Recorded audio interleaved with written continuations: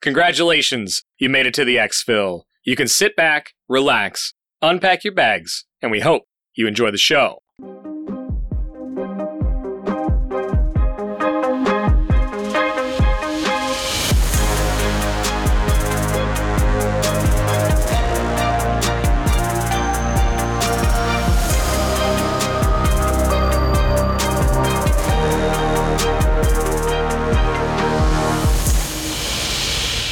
Hey there, Mike, aka MTB Trigger here, and with me, as always, is my co-host Ronald, aka Eric. If you are brand new, welcome.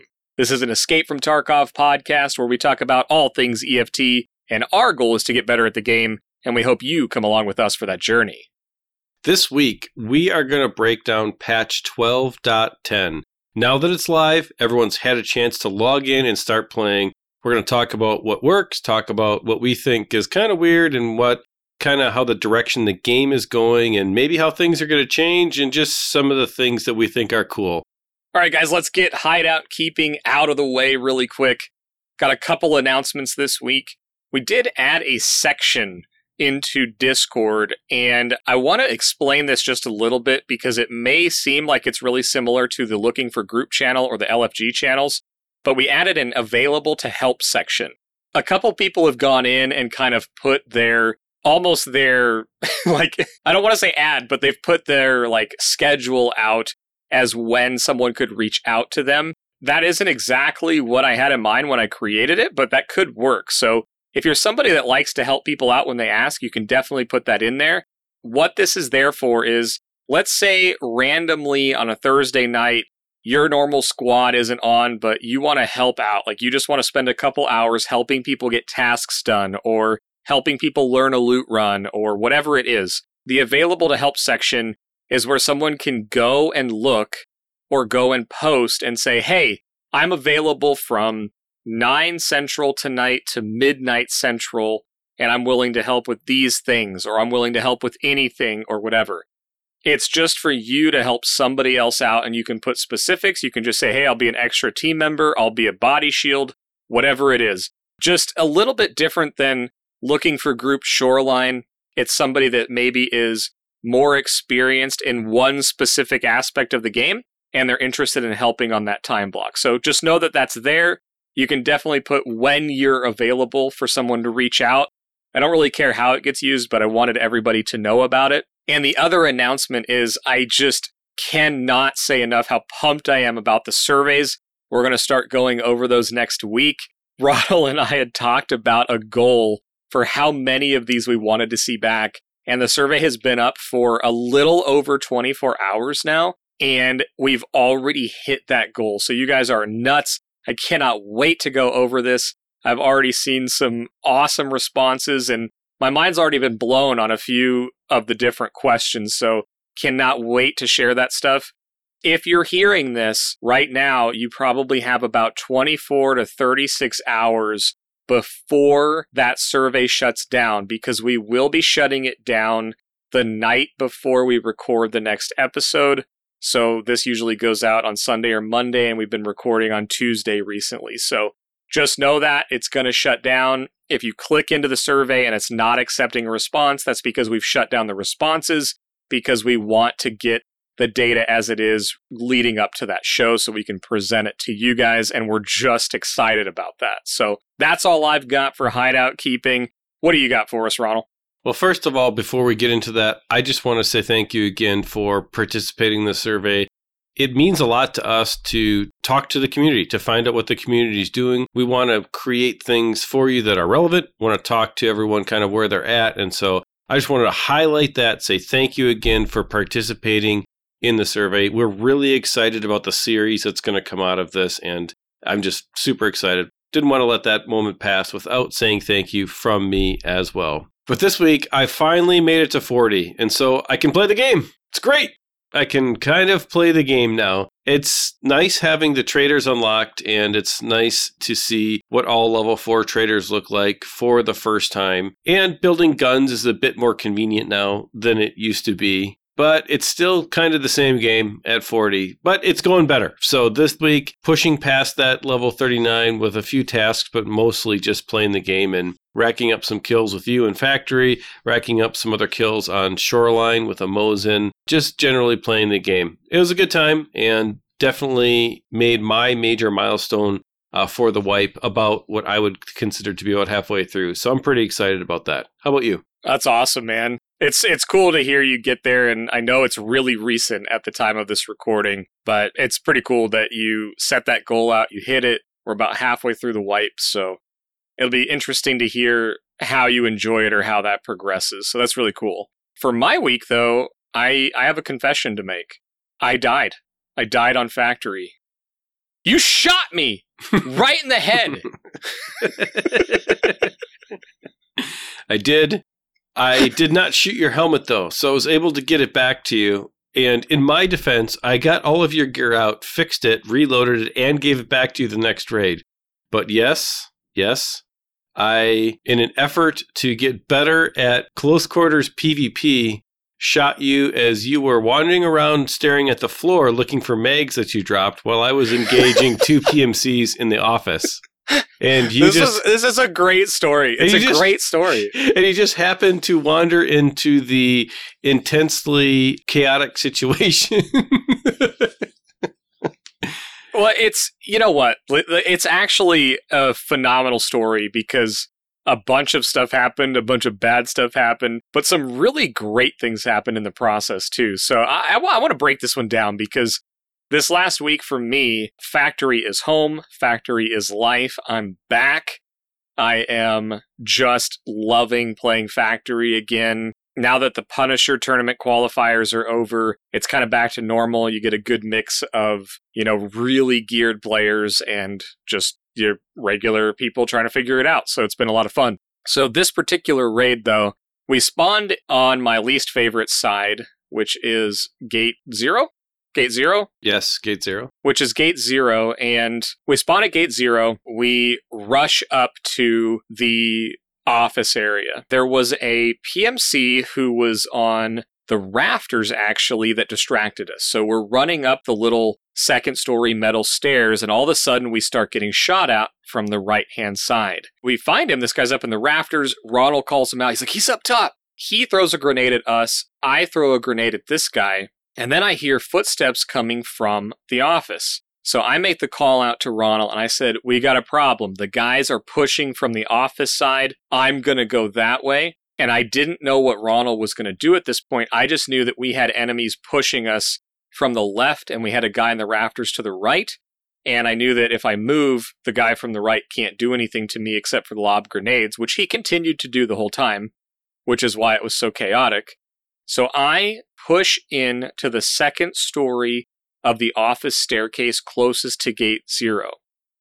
Ronald actually was coming up behind me, and the second I got into the staircase, the door to the bathroom, the locker room, opened up, and the guy had the KS-23 with star rounds, and he blinded me, full blind, and I said, I'm blind, I can't see anything, and I hit my shift key, and just started running around. I reloaded. I had no idea where I was. And I hear Ronald go, I got him. He's dead. And I said, I have no idea where I am. I'm reloading and I'm performing surgery. Right? So I'm now blind. Ronald's killed a guy and I don't know where I'm at. The other guy from the rafter is still throwing grenades at us. So I end up being at the bottom of the stairs when I'm able to start figuring out where I'm at.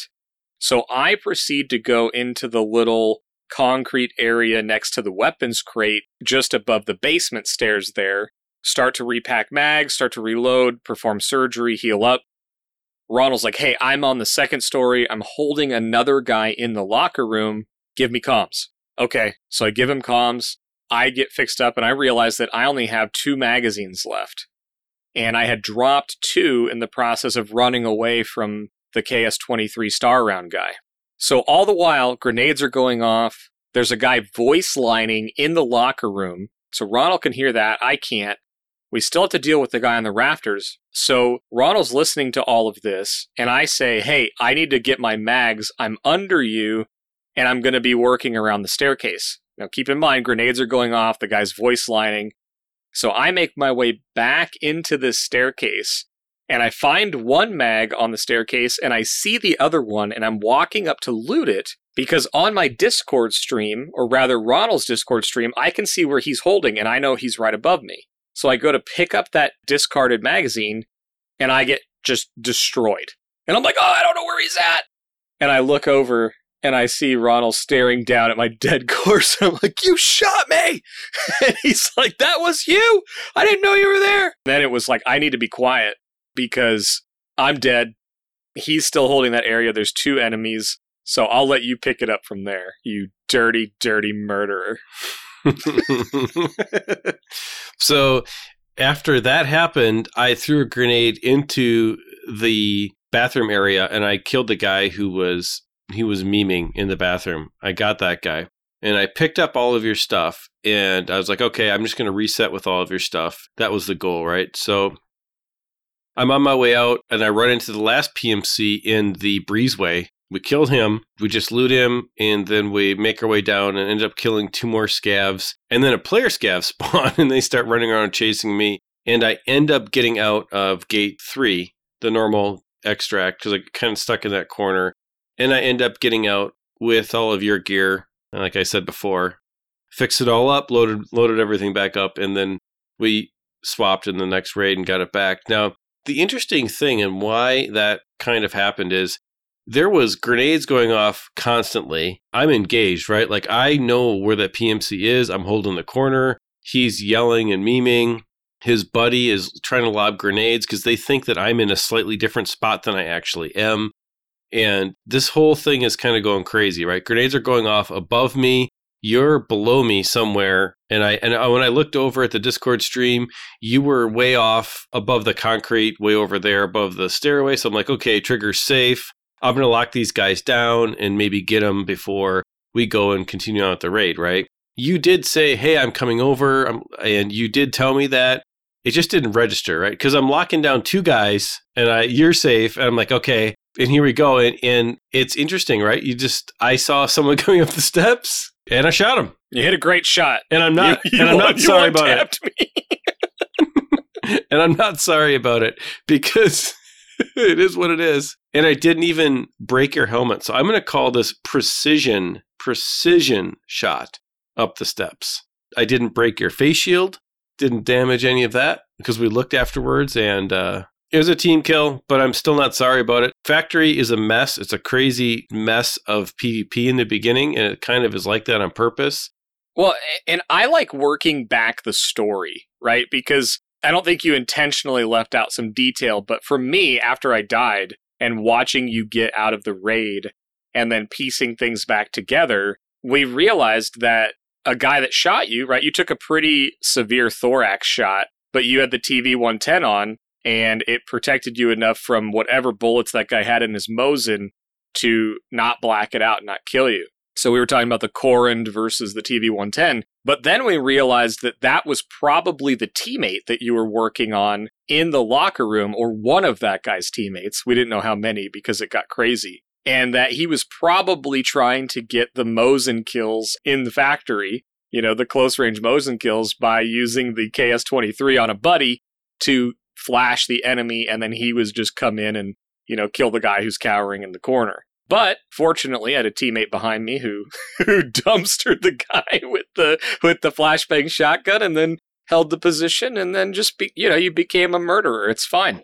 But it's the thing that I love about not just Factory but Tarkov, because as I'm watching and then thinking back on that raid now, it's just a crazy story that can't really happen anywhere else. I mean, to run out of that spawn point, to have that other guy sprint up those metal stairs, be in the rafters, already shooting at us and nading us, and there was so much going on in that stairwell. We didn't know where the grenades were coming in, so we kind of got lucky and avoided those.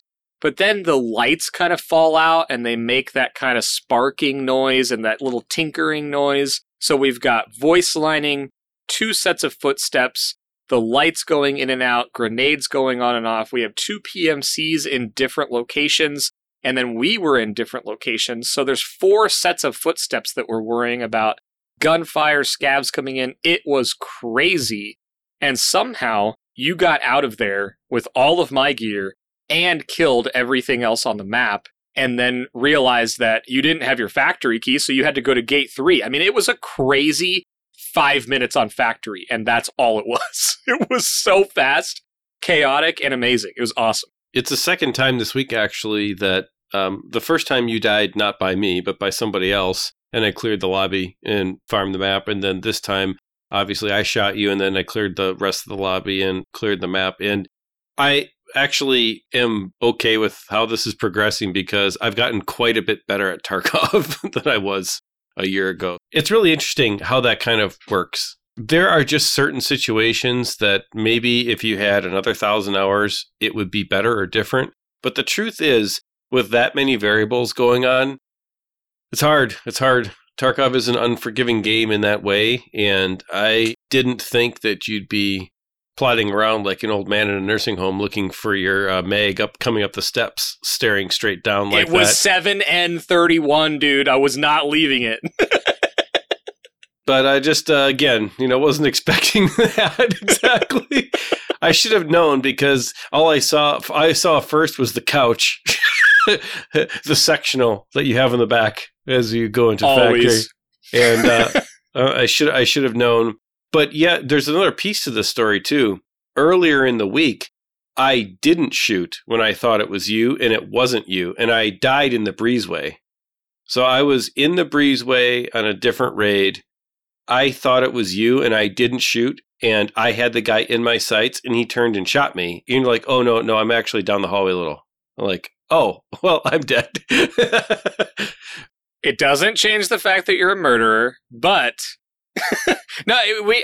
after it happened, right, you're like, dude, you feel bad, whatever. And I'm like, no, like, you took the shot, you used the info you had, of which there was a ton, and yeah, you got my gear out, you killed everybody on the map, and you survived, and I got my stuff back. Like, that's best case scenario coming out of a chaotic 5 people in one area, and player scabs coming in after that. Like, it was a phenomenal raid. Like, no, I don't like getting shot by my teammate, but I would say we won that map. Like, one of us survived, got all of the gear out, and the only thing I lost was my couch bag that you took, and I had to use a pilgrim because when you brought it back in, you gave me a smaller bag, and I'm resentful. And I took all of the gear of the guy who shot you. He didn't get anything back. I took everything, all the way down to his face covering. So there was no insurance return for that. So not only did I avenge your original your original issue that you had with the flashbang, and by the way, stopped you from dying there, just toying with you enough so that I could have my way in the steps. Well played, sir. Well played. Yep. Crazy raid. And that's Factory. That's why we love it. That's honestly why we play it so much. And can you imagine how much fun Factory is going to be when there's a raid boss or a scav boss in Factory? I cannot wait, man. I can't wait. And I could just speculate and just sit here and think and talk about Factory just all night. But we have a brand new patch, which is why we were playing. We actually waited a day to record so that we could jump into the new patch and see what we could see. We didn't see everything, but we did see some of the new stuff, so we want to talk about it. So by the time you hear this, the patch is going to be a few days old, but we're pretty fresh on it, and we're excited to chat about it. So let's jump into patch 12.10. We're just going to kind of go line by line, and like I said, some of this we've seen, some we haven't, but I want to dig into it. So we are going to start right from the top. So in this patch, they've added new voices for the scav bosses for Reshala, Sanitar, and Glukar.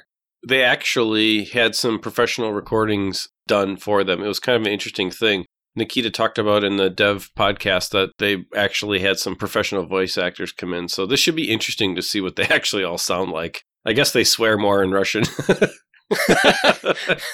That's funny. Yeah. We were mostly on Factory, so didn't run into these guys yet. But I think this is actually really cool because sometimes it was hard to tell if the scav boss was there, especially Reshala. This is something I ran into when I was hunting him down. You know, I'd throw a grenade into his spawn locations to see if he was there. And sometimes you'd hear a voice line and be like, was that a scav or is that the guards? Oh, it's the guards, run! You know, so it was always interesting. So hopefully this gives maybe a little clear indication specifically on Reshala. So I'm excited to hear it and see what it sounds like. Yep, me too. I'm also excited to see what the new scav like actions and sounds and things for just the normal scav raiders and scav bots that spawn. Kind of excited to fight them and see what they do. Hopefully they are a little bit more interactive. They already are pretty good at lasering you. I mean, they're pretty good at locking onto your 1 pixel of vulnerability in your headshot already, but I guess it'd be interesting to see in practice what all that actually means. Yeah, and I actually really like this. This is a pretty low-key line on the patch where it says new actions and conditions. And I think this is something that Battlestate can continue to do and just make the encounters a little different over time and change them up from time to time, because it is ultimately AI and they do act predictably some ways. So just changing that up can make it feel really new and like a fresh encounter. So this is neat. I'm glad they're doing this, not just the voice, but they're also changing up how the raiders and minions around them act. So I think this is really cool. I'm excited to see if it's noticeable or if it's maybe a little more subtle. Same. Can't wait. So yeah, then in addition to that, they added new clothing for USEC Bear and Scavs. So we'll be seeing some new clothing options in the game. Yep, and there's a whole bunch of new equipment. So a bunch of new chest rigs, tack rigs, vests. One interesting one that we ran into already that I thought was cool is the Umka. Basically a scav vest that you're going to find on your scavs, but it has a 4 slot in it, like a 4 slot. So you can put a helmet or a drill or, something, or like a set of tools, something like that, right? So you can be scabbing and pick that up. I think that's going to be kind of big. Yeah, and then they also added the slick plates now come in olive and tan. When I originally read this, I was thinking about it like, who cares? Why? Right? It's just another armor, another thing. But I always looked at the slick as being the black armor. It's really good in resort, factory, probably labs, where there's a little more shadow, there's a little more corridor type stuff. And the most interesting about this is I actually wonder if people will consciously pick olive and tan slicks when they go into the maps that have more wooded terrain. I mean, it's a minor little thing. I am not I don't know enough about camouflage to really speak to this, but there may be some distinct advantages for which slick you pick on a map. So I think this is more interesting than just, they added some new colors of the armor. It may make sense to actually pick certain armor colors for the maps, which is not something I really do. But as I read over, why would they add this? It makes me think that I should probably pay more attention to the armor that I'm putting on based on the map that I'm going to play. Yeah, absolutely. It's going to be interesting to see. I haven't used a lot of slicks, to be honest with you, up till this point. So I'm kind of paying attention to this one to kind of see what this really ends up being. You mean you don't like walking around with 1 million rubles on your back? I don't really see the point with when a TV-110 absorbs just as much. So it's kind of an odd situation, but that's for another show coming up here when we get into game design. Can't wait to talk about that stuff. So same. All right, so we got some backpacks. We got the ballistic glasses, which are kind of interesting, right? So it's a glasses slot that gives you some ricochet protection for your eyes. Not a lot, but enough where it might actually protect you from maybe a scav getting a little bit cheeky-breeky with you. Yeah, those are Class 1 armor glasses with a low ricochet chance. I unintentionally tried to test these, but did not successfully get the glasses hit. But I did have a shotgun player scav destroy one of my face masks, but none of the slugs or buckshot got through the face shield and hit the glasses, even though I was wearing them. So I am curious to see if, does the face shield and the glasses, is it 2 layers of protection or is it one or the other? I don't know. I think this might be just like a peace of mind thing, I'm not going to get head eyes by buckshot now or something. I don't know, but I definitely foresee this just becoming something that, when you have them, you wear them just for that additional peace of mind.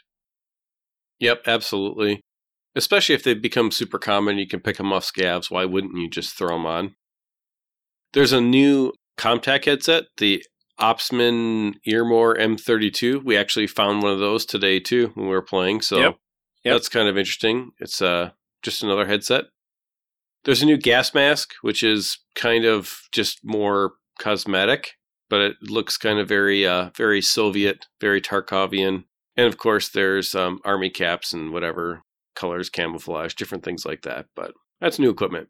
And they also added some new items. So they added 3 new items, specifically the emergency water ration, the hemostatic tourniquet, and the AFAK personal tactical first aid kit. So I did not encounter the hemostatic tourniquet or the personal tactical first aid kit, but I did find an emergency water ration in the power station of Interchange on a scav run right before we recorded. This is pretty neat. It's a 1-slot item. It restores 50 hydration and 5 energy, and it takes 1 slot. Again, it's just a really powerful 1-slot item. So this could be one of those things you end up seeing in a lot of players' bags. Right now, it was selling for 17 to 20K, so a good thing to pick up and sell if you need the money. I also could see this becoming a staple for the bigger maps that you might end up seeing in players' bags when you loot them. So keep an eye out for that one. Did you happen to see the hemostatic tourniquet or the first aid kit, the new one? I haven't seen either one of them yet, just read about them. The hemostatic tourniquet itself is pretty interesting. Single use, 3 seconds, stops a heavy bleed, I believe. And so that's going to be an interesting item to use. It's fast, which I really like. The new AFAK personal kit that's in is interesting because it's 400 health. So it's 170 to stop a heavy bleed and 30 to stop a light bleed, and it's a 3-second use. So that actually is pretty cool because you could get 2 heavy bleed uses out of that particular AFAK. So I'm actually kind of excited to try that and play around with that. Yeah, and that one's going to be nice because the IFAK right now, if you have a heavy bleed and you use that to stop the heavy bleed, plus the healing it does, it basically murders your IFAK. So this will be interesting. It's going to be one to play around with. Yeah, absolutely. There's some new ammo coming in the game, which is interesting. Basically, all the 5.56 ammo got a reskin or got an updated skin or got updated pixels associated with them. I'm not sure exactly what that means as far as anything specific to look for, but just take a look at your 5.56. It might look a little bit different in your inventory. The new 7.62x39 ammo, the MAI AP, has 46 damage and 58 pen, and this is going to be crazy because right now BP is 58 damage and 47 pen, and we were talking about this before we actually clicked record tonight on the show because this is going to be huge for us as we play in Factory. Why don't you talk a little bit about that? Yeah, I think the new 7.62x39 ammo is probably going to become used faster than the other ones, and you'll talk about all the stats, but the new 5.56 ammo is not a huge upgrade over M995, but it is an upgrade. But this one's a pretty big deal. I think BP or 7.62x39 wasn't being used as often because the 47 penetration on BP wasn't as high as you can get on some of the ammo types as cheaply.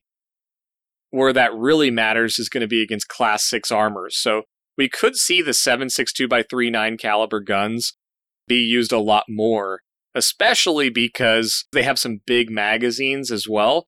So it wouldn't surprise me to see a lot more 7.62x39 running this AP ammo. And I'm sure all these new ammos are going to be expensive for a while. I'm excited to try this out because I sort of shied away from 7.62x39, especially doing the Punisher tournament qualifications, because I knew I was going to be running into slicks and higher tier armor. BP just wasn't quite punching through as much as you need it to when you're running into those top geared players. Yeah, it's going to be interesting to see how it does against that, because we're used to running, MP7s or something, an SMG of some kind that's just a bullet hose, in Factory. And if we can be competitive with a 7.62, it's going to be interesting to see how that works. We got a new 5.56, couple new 5.56, but the first one I think is kind of interesting because it may displace M995 as the king. So it's this new SSA AP, so 56 pen, 36 HP, compared to M995, which is 53 pen and 40 hit points. I think that this is going to be either similarly priced or right around the same price. Either way, this is going to be very similar in effectiveness as M995, which means that it's going to make everything overall cheaper. Or one of them will get super expensive and you can just use the other one. So I think that's going to be kind of interesting if you're used to running a gun, if you like a gun that runs 5.56 by 4.5. Yeah, this will be interesting to see if it actually gets used. It kind of runs the same sort of concept as 7N31 versus AP on the 9mm stuff, but 7N31 gets ran a lot, even though AP was really good. 7N31's much better, but you still see a lot of AP being run through those guns. So I am curious. I would imagine on labs, this will probably become the new standard, but on other maps, I don't know, because I regularly see M855A1, which is a very good ammo type. Still, right? Not everyone runs M995 because it is a very expensive round, and foreseeably this one's going to be even more, especially early on. I'm sure that there's not going to be a ton found in raid right away, so it'll probably be pretty pricey to get your hands on right now. Yeah, and anything that's new will be excited. People will want to use that. So it actually could be the opposite. It could be an opportunity to stock up on M995. Yeah, and one thing, too, that you mentioned was the reskin on the ammo. This is actually really interesting on the 5.56 ammo because there was no way to tell it apart before. But now, if you look in the bottom of a mag, you can actually see the different tips on the ammo. So there are some players out there that will double-click on a magazine on a gun and rotate it and look at the ammo and be able to quickly tell if it's worth them unloading or taking that mag because you can tell the ammo type. And now I believe if you see a black tip, I think it is on 5.56, and correct me if I'm wrong, but I think a black tip 5.56 cartridge suggests either M995 or the AP. And then if you see red tip or anything else, it's not as good of ammo. So I don't do this. I unload around and check. But there are a lot of players that you'll see, especially some people that have been playing a long time, that will double-click a magazine, rotate the picture of it, and look at the ammo type, which is a faster way than unloading and reloading. So just know that that's why it was done, and you can actually tell the difference between 5.56 ammo types now. Yeah, it's kind of cool. I didn't know that. That's pretty neat. There's the last 5.56 ammo type of MK318. Mod 0. So this is a 21 pen, 65 flesh, so 65 HP. So it's a lot lower pen, but it's pretty high flesh damage. So this is kind of an interesting ammo. And I wonder, is this going to be like the new leg meta, do you think? Or like, where do you think a good use case is for this? Oh gosh, I have never actively tried flesh damage rounds. I've done a little bit of buckshot, but I've said it before and I'll say it again. I really just don't like shotguns. They're not my favorite. So I kind of burn through those tasks as quickly as I can. So I've never really tried to shoot out limbs. I don't know. I guess that's what this could be used for. I'm just kind of a chest shot or headshot kind of FPS player just from my background. I guess it could find a spot there. But it's pretty comparable to M856. I mean, it's got a little lower pen and higher flesh damage, but if there was already a slot for flesh damage on 5.56, we would be seeing a lot more 8.56, I think, and you really don't. So I don't know. To be honest, this one just, I don't know. Maybe it was just they want to have a certain number of rounds per assault rifle caliber, and they needed one in there, and this is it. I don't know. I guess I don't see this being actively used, except for if it becomes available from a trader, and I don't know when it's available on the traders. Maybe it's slotted well, like maybe it's like Peacekeeper level 1 or Prapor level 1 or wherever it comes from. And I'm realizing I didn't look this up before the show, but maybe it becomes available early enough to be a good pick when you can actually buy it, when you unlock that trader, or maybe it's unlocked right from the beginning. I don't know. Yeah, I'm kind of in the same boat. I never found the flesh meta, or whatever you want to call it. I never found that play style, shooting at legs, really that engaging or interesting. So I'm not sure. I didn't really use much of M856, so I'm not really sure. But it's there, so it's part of the notes. So... We also have some new guns out there. We have the STM-9 pistol caliber. We also have the PL-15 pistol. There's a couple people got to mess around with this. The STM, rumor has it that you can actually get this thing to 100 on the ergo scale. So I haven't tested out building one of these yet, but I saw some people messing around with these in Discord and saying you can get extremely high ergo values on it. So I'm excited to mess around with these, but I haven't seen one yet, and I'm sure I can get them from a trader or something, but I didn't try. So I'm excited to mess with this, though.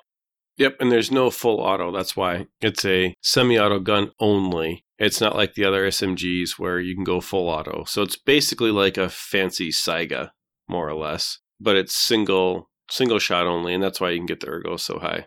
Should be interesting to play with. I think that'll be fun to try out, yeah. Absolutely. And the PL-15 pistol is kind of cool because it has 16-round magazines. Yeah, and I think that's why people have really started using the shrimp, as everybody likes to call it, because those have 18-round mags on them. So, yeah, cool. It'll be fun to mess with these. Yep. So we have some new barter items. We have TP200, which is used for a craft for grenades. We have our ratchet wrench, which I believe is used in a graphics card craft. And we have a can of thermite, which I believe is used in another grenades craft. So those are new barter items. You'll see them when you're scabbing or, pick them up in crates or wherever your local barter items are found.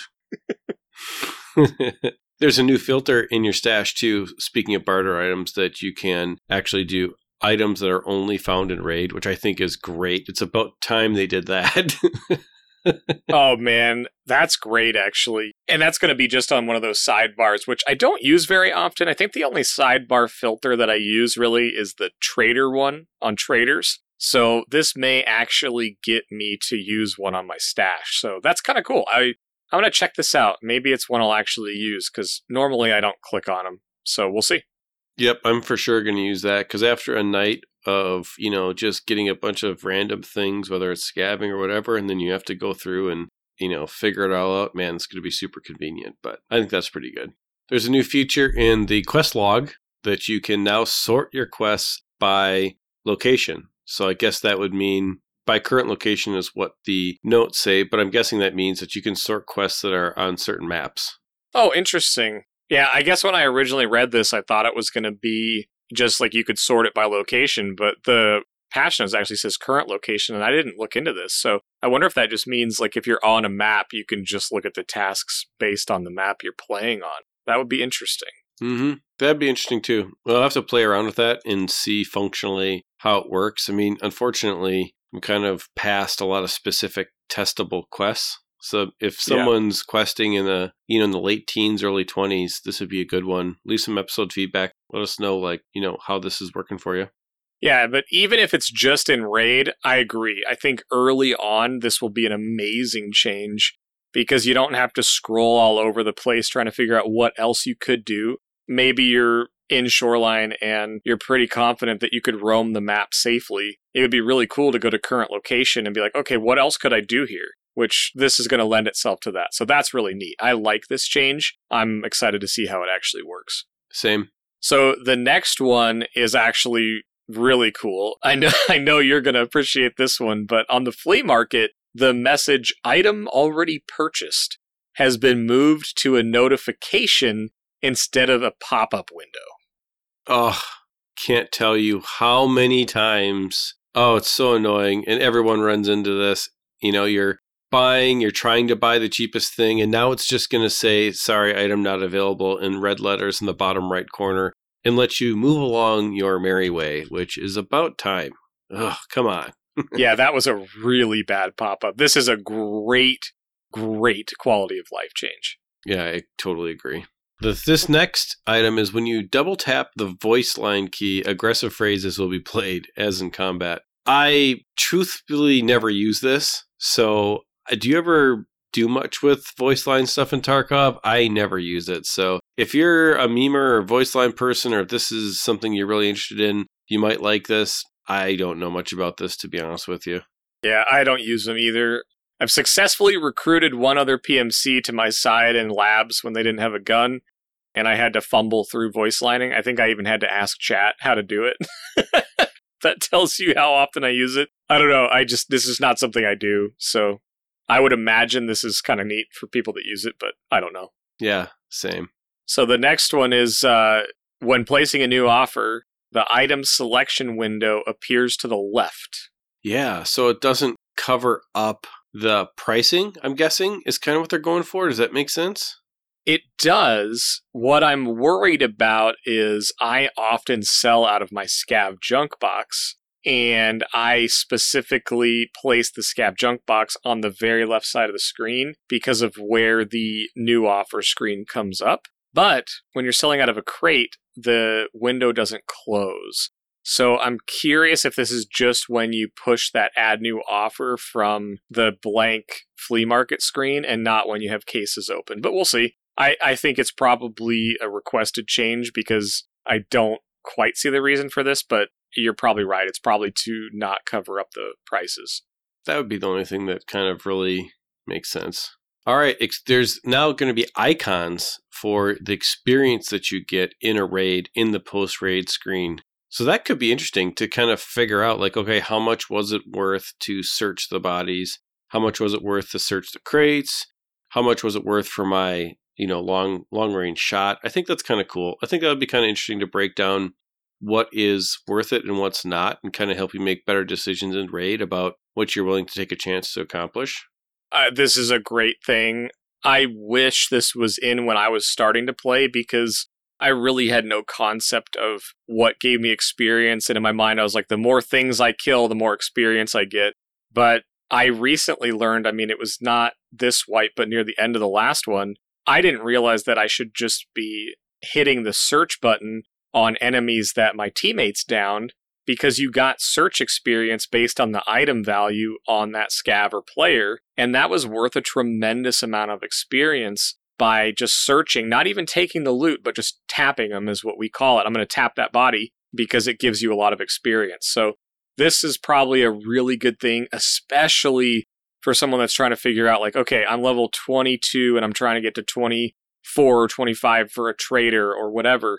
Being able to break down where you're getting your experience is a big deal. It's kind of weird that it's not already that way. And I know that there's the little notifications while you're in raid on the bottom right. But when you're in the heat of the moment and you're trying to survive and loot and do all of that, you're not paying attention to the number of experience you get for moving an item into your bag and then throwing it. That's just not something you care about until way, way later. So this is great. Great quality of life change. There's a couple really nice ones, and this is one of them. Yep, I agree. Okay, so now we're going to get into the changes. They've added Steam Audio back after some fixes to that. We have a new thermal imaging rendering system. The new system is going to allow further dynamic temperature changes, so heating and cooling. And as I think on this, there was a leak a while back about a stimulant that was going to reduce body temperature, so we could see that making its way into the game. Maybe some clothing or camouflage that reduces heat signatures. It sounds like they're setting the game up to potentially bring in some new camouflaging mechanics as it relates to heating and cooling, which I think could be really neat. And then also related to thermals, they've optimized the performance when using a thermal imager or a thermal imaging site. With that comes some pretty exciting stuff that I know you were excited to talk about. Yeah, with thermals, I think it's super interesting. They're going for this idea that you're going to be able to reduce your thermal signature by wearing a larger backpack or a rig that covers more of your body. Basically, you'll be able to be a harder to see dot by having things that cover up where the thermal would pick up heat. I think that's kind of interesting. I wonder how it's actually going to play out. I think it's cool because right now, if you have a big backpack on, you just look like a bigger target in a thermal. True. If you have the couch on, they're just going to look like you have a couch on and you're going to get shot at in a bigger silhouette, right? I think this is a great change. Yeah, I'm excited to see this one play out as well, especially what they're going to do with development on it. I think if they put things in the game to allow for countering of the heat signature, that's just going to allow for really interesting decisions to be made. I like that. And it's not going to affect every raid, but there may be times when you really want to be prepared to fend against a thermal depending on the task you're working on or the gear you take in. I just think it adds for a neat, high-tier, probably gameplay element to think about. So I think it's going to be a good change. The next one's kind of an interesting one. Fences offers are no longer going to be displayed on the flea market. And this is one that when I first read it, I was like, oh, that's kind of cool. Now you'll have to kind of search Fence if you want to try to gamble and find something that someone sold to him. But I immediately thought of the task that requires you to turn in a 6B43 armor from 0 to 50%. And the way I've done this every time was spam refreshing the flea market until someone sold one to Fence that was zeroed out or had a low hit point. So that's no longer going to be possible to get that task done, which is the only one I think that this really affects as far as my gameplay. So I'm curious what other, if any, effects you think this might have on regular flea market kind of use. I think it's interesting because sometimes you can snipe a quest item that Fence is offering for a low price, so that's there. Sometimes Fence will offer like a graphics card for cheaper. Or an item that's being inflated due to demand. Fence will sometimes offer it cheaper because somebody sold it to Fence and didn't know how the flea market system works. Yeah, super interesting. Yeah, and you're right. That's how, right? So if someone sells something to Fence, he turns around and resells it or lists it for people to buy. Yep. So that's the only area where I think this really is going to come into play. Yeah, agreed. And maybe there's some other ones we're missing, but that task is going to get much harder with the 6B43 for sure. And then I'm sure there's some other ones that we're not thinking of, but no longer will you be able to spam refresh on graphics cards to try to get someone who sold one to Fence. So no more Fence sniping unless you want to scroll through his massive window of random garbage. Mostly garbage, maybe, is a better way to say that. The next one is just exciting for me. Rain sound is now 30% quieter. The rain was so loud. Like, it's unnecessarily loud. I'm glad they figured that out. I agree, especially in some of the buildings, like Interchange specifically, when it was heavy rain, just made the inside of the mall kind of miserable because you got that kind of low ambient noise of the rain. Yeah, the mall's probably not in great shape, so water's probably coming through, but it seemed like it was way louder than it needed to be. So I'm really excited for this. I didn't have any rain in any of the maps that I played since it went live. So if they remove rain entirely, I'd be fine with that too. That might not be a popular opinion, but weather effects are not something I particularly enjoy in FPS. But I know that from an immersion and variable gameplay, it's a thing, but I'm not a fan of it. I don't like fog. I don't like rain. That's me. Might not be everybody. Yeah, I'm just glad the rain's quieter. I probably don't have as strong of an opinion against the weather effects in general. I think it makes the game kind of interesting in the outdoor maps and also stops people from sniping you just from all the way from wherever. I guess unless they have a thermo, maybe, but it definitely stops some of that long range sniping, or at least is a good counter to it. If it would just not rain when I'm trying to do Shooter Born in Heaven, I'd be cool. I'd be great. Open a ticket. I'm doing Shooter Born in Heaven now. Please stop the rain. Click. Nikita, please. Done. All right. We'll see if Nikita answers my distress call. The strength and endurance bonuses have been reduced pretty significantly from what I've been hearing. I think you actually watched Pestely's videos on this, so you might be able to speak to it a little more in detail. But I think this was targeted primarily at the people that had the mastery level skill, but I think overall it got changed as well. Yep, it's 10 to 20% less for sure on basically all the way around on strength and endurance. I don't think the majority of the player base is going to notice. If you are a very high time player and you've made it to max strength and max endurance, you are for sure going to notice. My guess is you're not the majority of the player base at this point. So, yeah, that's my opinion on that. What do you think? I kind of agree, right? I have max endurance. I don't have max strength, but it does take a focused effort to get these things to mastery level. From what I saw when I logged in, the main one that I noticed was the additional 150% stamina was dropped to 75% additional stamina on the endurance mastery. They halved that bonus multiplier. So that's a big one. But again, I think that's a flat addition. So I think it's still worth going for if you can. But if you had it, you're going to notice it. I still think it's going to be just a pretty big jump from even a player that's got like level 40 endurance to somebody who has a mastery endurance, I think it's going to be pretty noticeable that the person has mastery. So I do think you're right. I think the number of people that this directly affects is probably pretty low right now. These are the kinds of things that I would love the stats on. Like, what percentage of the player base has both strength and endurance maxed right now? I gotta imagine it's really small. It may feel high because some of the people that we all watch on Twitch or YouTube or whatever, they have it. But I don't think the majority of the player base was scratching the door of having both of these maxed. But I could be wrong on that, but I highly doubt it. No, they're not. Guarantee they're not. So I don't think it's going to be a huge deal. It might be a huge deal for your favorite streamer, but it won't be for you, so don't worry.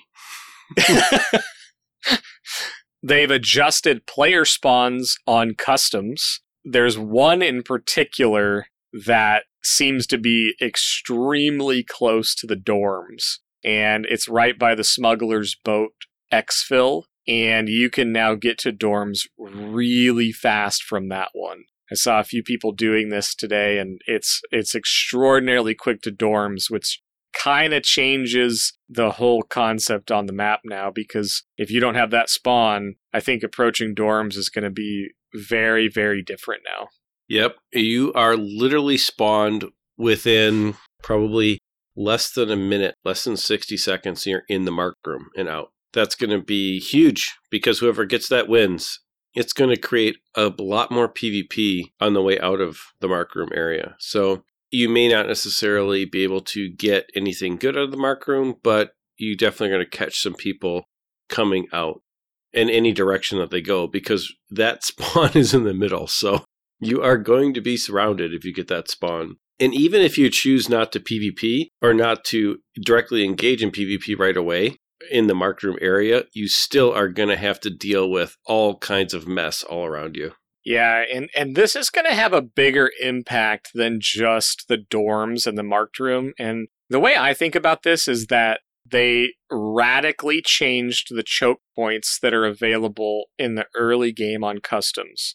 And what I mean by that is a player that spawns at the smuggler's boat could, yes, go to dorms, get there very quick, hit the marked room and get out, or get to dorms, hold a position, and shoot people coming in. But it's also now the closest spawn to the skeleton building, which is that concrete building just across the street from dorms that's kind of wide open and has basically angles on the entire middle of the map. So skeleton will now be occupied quicker or potentially occupied quicker. And that means they can also get to Stronghold, which is the big concrete building in the middle of the new expansion area of customs, very quickly as well. So this means that, if you're used to spawning in an area and running into the middle of the map, whether you're going to Crack House or Stronghold or Skeleton or dorms, the choke points have been radically altered because of one spawn position. So proceed with caution on customs, because players will be in new areas faster than you have ever seen before,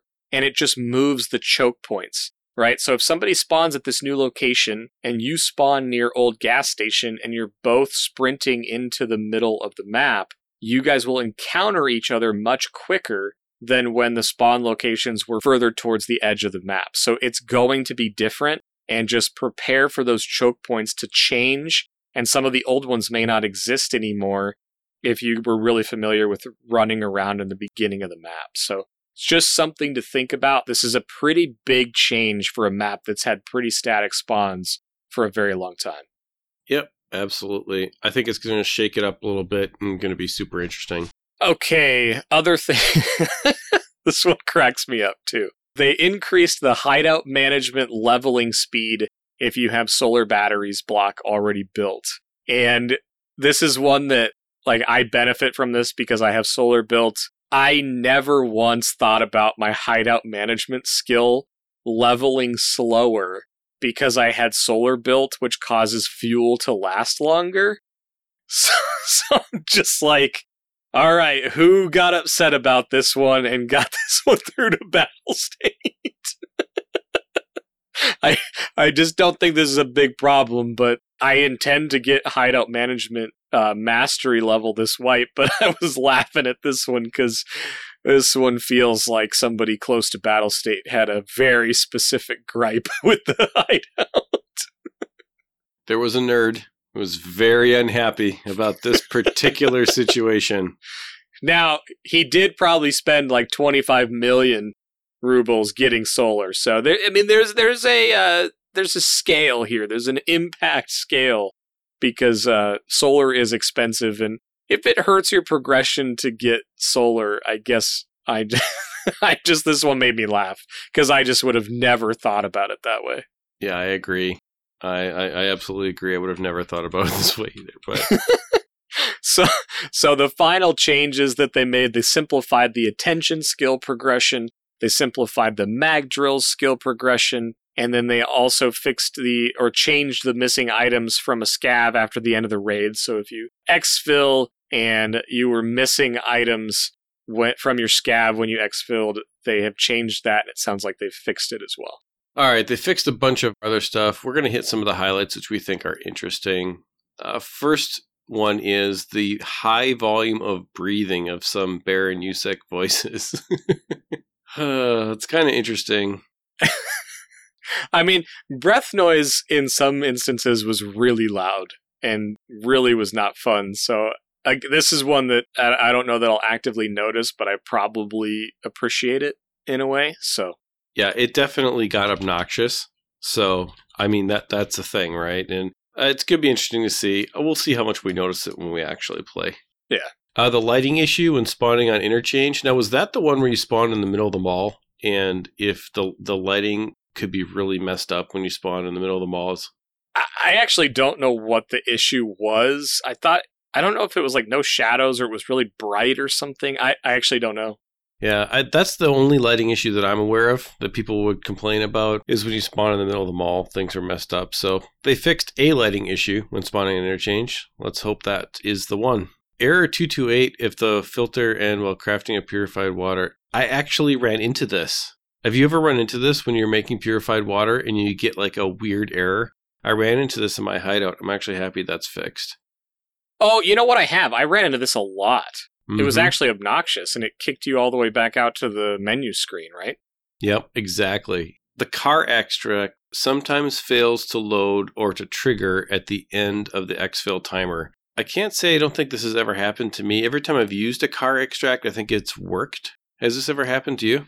It hasn't, but if I was trying to use the car extract and I got to the end and it didn't go or didn't work, I would be mad. Yes, that would be unfortunate as you got shot. Okay, so car extract fixed. That's awesome. Bots not spawning in the factory offline in horde mode. Yes. So now we can play some factory offline horde mode. So this is my favorite way to warm up to play Tarkov, and it wasn't available. Going into an offline raid with like 10 mags full of ammo, and you go factory, offline mode, AI set to as in-game, or as online, I think it is, and then you set it to marked and cursed and horde mode, and you would get to just slay scav after scav after scav. It's not just to kill a bunch of scavs, but it was a really good like headshot aim trainer and scav movement trainer and all that kind of stuff. So if you're looking for a way to like warm up and practice headshotting, especially if you play other FPS games in addition to Tarkov, I highly, highly recommend doing a run of offline factory, horde mode on, difficulty as online, and just trying to hit as many headshots as you can before jumping into a raid. Takes 5 or 6 minutes and you'll get overwhelmed by the number of scavs that come around. But it's a great mode. I'm glad they brought it back. I think it's one of the best ways to warm up for a session of Tarkov out there. Yeah, I've done that too, and I actually really enjoyed using it as basically an aim trainer. That's what I've done with it. I've used it as an aim trainer. Exactly. Yep. Various places and locations where it rained indoors. Now this I'm actually interested to see if they fix, because nighttime interchange, it always rains in Goshen. And it rains in the middle of the mall, and I'm kind of excited to see if they've fixed some of these different places where it's raining indoors, because it'd be weird. You'd walk around the corner, and then all of a sudden you'd see a bunch of raindrops, and like, wait a minute, there's no hole in the wall. It's just raining inside. So obviously they missed a piece of that. Yeah, it'll be another good one to see and how it works. The next kind of big fix or change, or however you want to say it, they did a lot of work on the AI this patch. So I'm going to kind of rattle these off.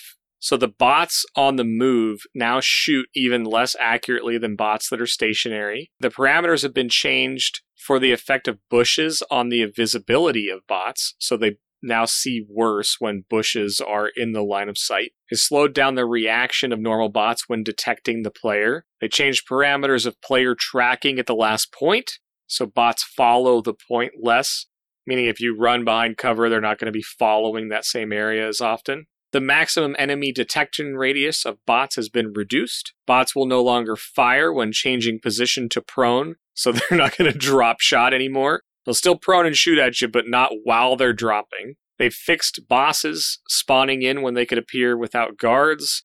They fixed some behavior when the boss did not attack an enemy in offline mode. The sniper bot spawns have been fixed, and they've had some other server-related bugs that they fixed as well. So lots of changes to scavs. I played some factory, I played an interchange. The detection speed is noticeable. It's not major, but you have a little bit more time before they detect you, and then you get that signature scav yell. And I think that's really interesting because I noticed that scavs seemed a lot harder. We actually talked about that at the beginning of this wipe, that the changes they made to scavs were pretty significant and pretty punishing, really. I mean, I got absolutely headshot by a ton of scavs this wipe, and I felt like I got worse at the game for a while until I kind of figured it out. So I think this one's going to feel good all around. What do you think about the AI changes? I think so too, because the scavs were, man, every now and then you would just get a laser scav. You're like, come on, man, there's no way. Like, what are you doing, right? Every now and then you would just get a laser beam of a scav coming at you. And I definitely experienced a bit of that this wipe too. So it's not that I think that the scavs were too hard. It's just that their ability to see you, lock onto you, and shoot at you before you really could see them was a bit out of balance. So I'm glad they're making these changes. I'm glad they recognize that this was an area that really needed to be tweaked. So I'm all for it. Yeah, there's one specific spot that I'm excited to explore. I really liked this spot on the hill above the power station on Shoreline, in between the power station and resort. And it was kind of the first hill, or the first ledge of the hill there on the east side of the map. And there's a bunch of bushes there. And I always thought that was a cool place to like prone or crouch and just kind of scout around. And I started noticing that if you were prone in that bush, regularly the scavs on the ground level inside of power station, which is like 60 to 80 meters away, would regularly start shooting at me. It just felt like I shouldn't be in range of these guys. So I'm curious to see if that spot is now available to hold a little more, because I like it as a info gathering spot, and it's a really good place to snipe and hang out on Shoreline. So that's the spot I really want to check out, and I'm sure there's some other ones, and I'd love to know if you find a spot that you couldn't use because the scavs would detect you and either shoot at you or give you away. But I bet there's a lot of those that become available again, so that'll be fun. Mm-hmm. Agreed. Definitely looking forward to checking some of that out. Well, they also added a bunch of optimization changes to the game and to the way that the game engine works in your video RAM and the way that the game runs on your system. And I wanted to take a minute and just touch on this because there are a few major things. First of all, in the game FPS menu, you're going to notice that the limit went from 120 to 144. And this is more significant if you have a little bit better system. You can frame lock to 144 to your monitor if you have a 144 megahertz monitor. This is very common in other FPS games, and this is something Tarkov now has the ability to do. I just realized that I was getting some skipping earlier, and I didn't realize that the FPS limit changed, and I wonder if that's why I was getting that little bit of skipping I was telling you about while we were playing. It could be. I still run mine unlocked. So I run mine with VSync checked because remember in Tarkov it's backwards. So I run mine with VSync checked on. and still see quite a bit more. I still see a lot of framework. I still see a lot of frames. So I don't really know what we could change. We're going to do some testing with this. Who knows? We may even release a companion video for this just because of how big of a change this is. Now, I want to talk a little bit about MIP streaming. You're going to see this new setting down in the bottom right-hand corner of your video section called MIP streaming. And this is the new checkbox. This is the thing that they've been talking about that is turned off by default. But if you check this box, it's supposed to take the load off of your CPU and dump that to your video processor. What it does is it basically puts a limit on the amount of textures that can load. It kind of takes a budget of memory for textures and it loads only to that point and then starts dumping textures it doesn't need. And that's the technical explanation of it. But in layman's terms, it just makes your video card take more of the work of rendering what's immediately closer to you on the screen. Because the game will render the things closest to you first and then render the things farther out after that. And so I did some playing today with MIP streaming turned on, and it definitely does push your graphics card to a much higher setting. Now, this is something you need to think about if you're a streamer and you have a single PC streaming setup and you're going to try to stream Tarkov. You're going to run into a situation running like Streamlabs or something to capture your video and stream with it. It's not going to work. It's going to probably kill your stream quality down to basically nothing.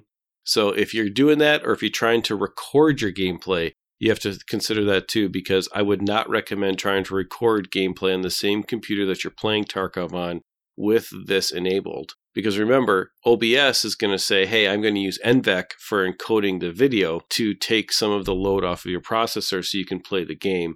And all of that is just going to be too much for your video RAM to handle. And if it gets to 100%, it's just going to tear and you'll see screen blocks and things like that. So this MIP stream setting is great if you are a regular player, not streaming, not recording. Click on that MIP setting, turn it on, and it's going to make a huge difference in the quality of your Tarkov experience.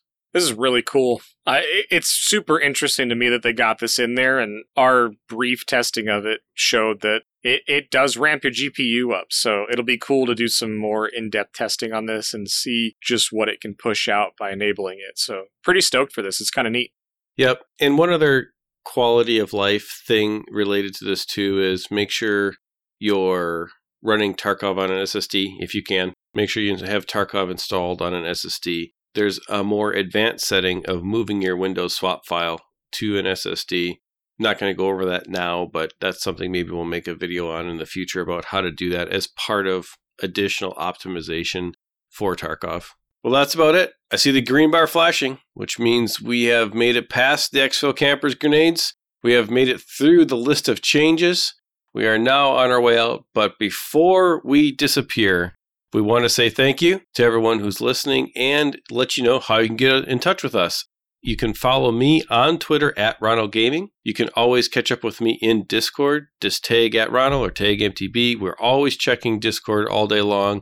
And that's the best way to get a hold of everyone in the community to answer your questions or shoot over a question to one of us directly. We'll respond eventually, promise. Other than that, a couple times a week, I hang out in MTB Trigger's stream on Twitch when he streams in the afternoon on twitch.tv/MTB Trigger. We talk about games, other fun stuff, just hang out in the community. Lastly, if there's something you'd like to get to the show that's more formal, the business contact for the Exfil podcast and all the other IPs that belong to XP Media is xpmedia2020@gmail.com. As for me, you can find me a couple days a week on Twitch, like Ronald said, at twitch.tv/MTB Trigger. And I'm also on Twitter and Discord, just at MTB Trigger, just about anywhere, and you'll find me. I tend to lurk more than I should, so you can usually find me if you tag me. And I always like to say, don't be afraid to tag us. We always respond when we can. We do a lot of editing and recording and stuff like that, so we may not be able to get right back to you, but we try to do it as quickly as possible. So do not hesitate to tag us. If you think we need to see something, you want our opinion on something, we're happy to give it just about anywhere, so feel free to do that. And we really, really enjoy just all the interaction that we're getting on YouTube, Twitch, and on the podcast. So just again, I'll echo what Eric said. Thank you so much for listening. Thank you so much for watching. It's just been a real pleasure to kick this year off as strong as we have. So thank you. One last ask before we let you go. If we've earned a 5-star review or earned a thumbs up or earned a notification bell on YouTube, whatever platform you are either watching or listening to the show on, please go ahead and do that. It helps all the algorithms for all the different services spread the show across as many people as possible, which just makes our community larger and better. But that's about it for this week. Good luck in all of your raids. Good luck in 12.10. We hope you have a great time out there, and we'll see you next week. Good luck, everybody. See you out there. Thank you.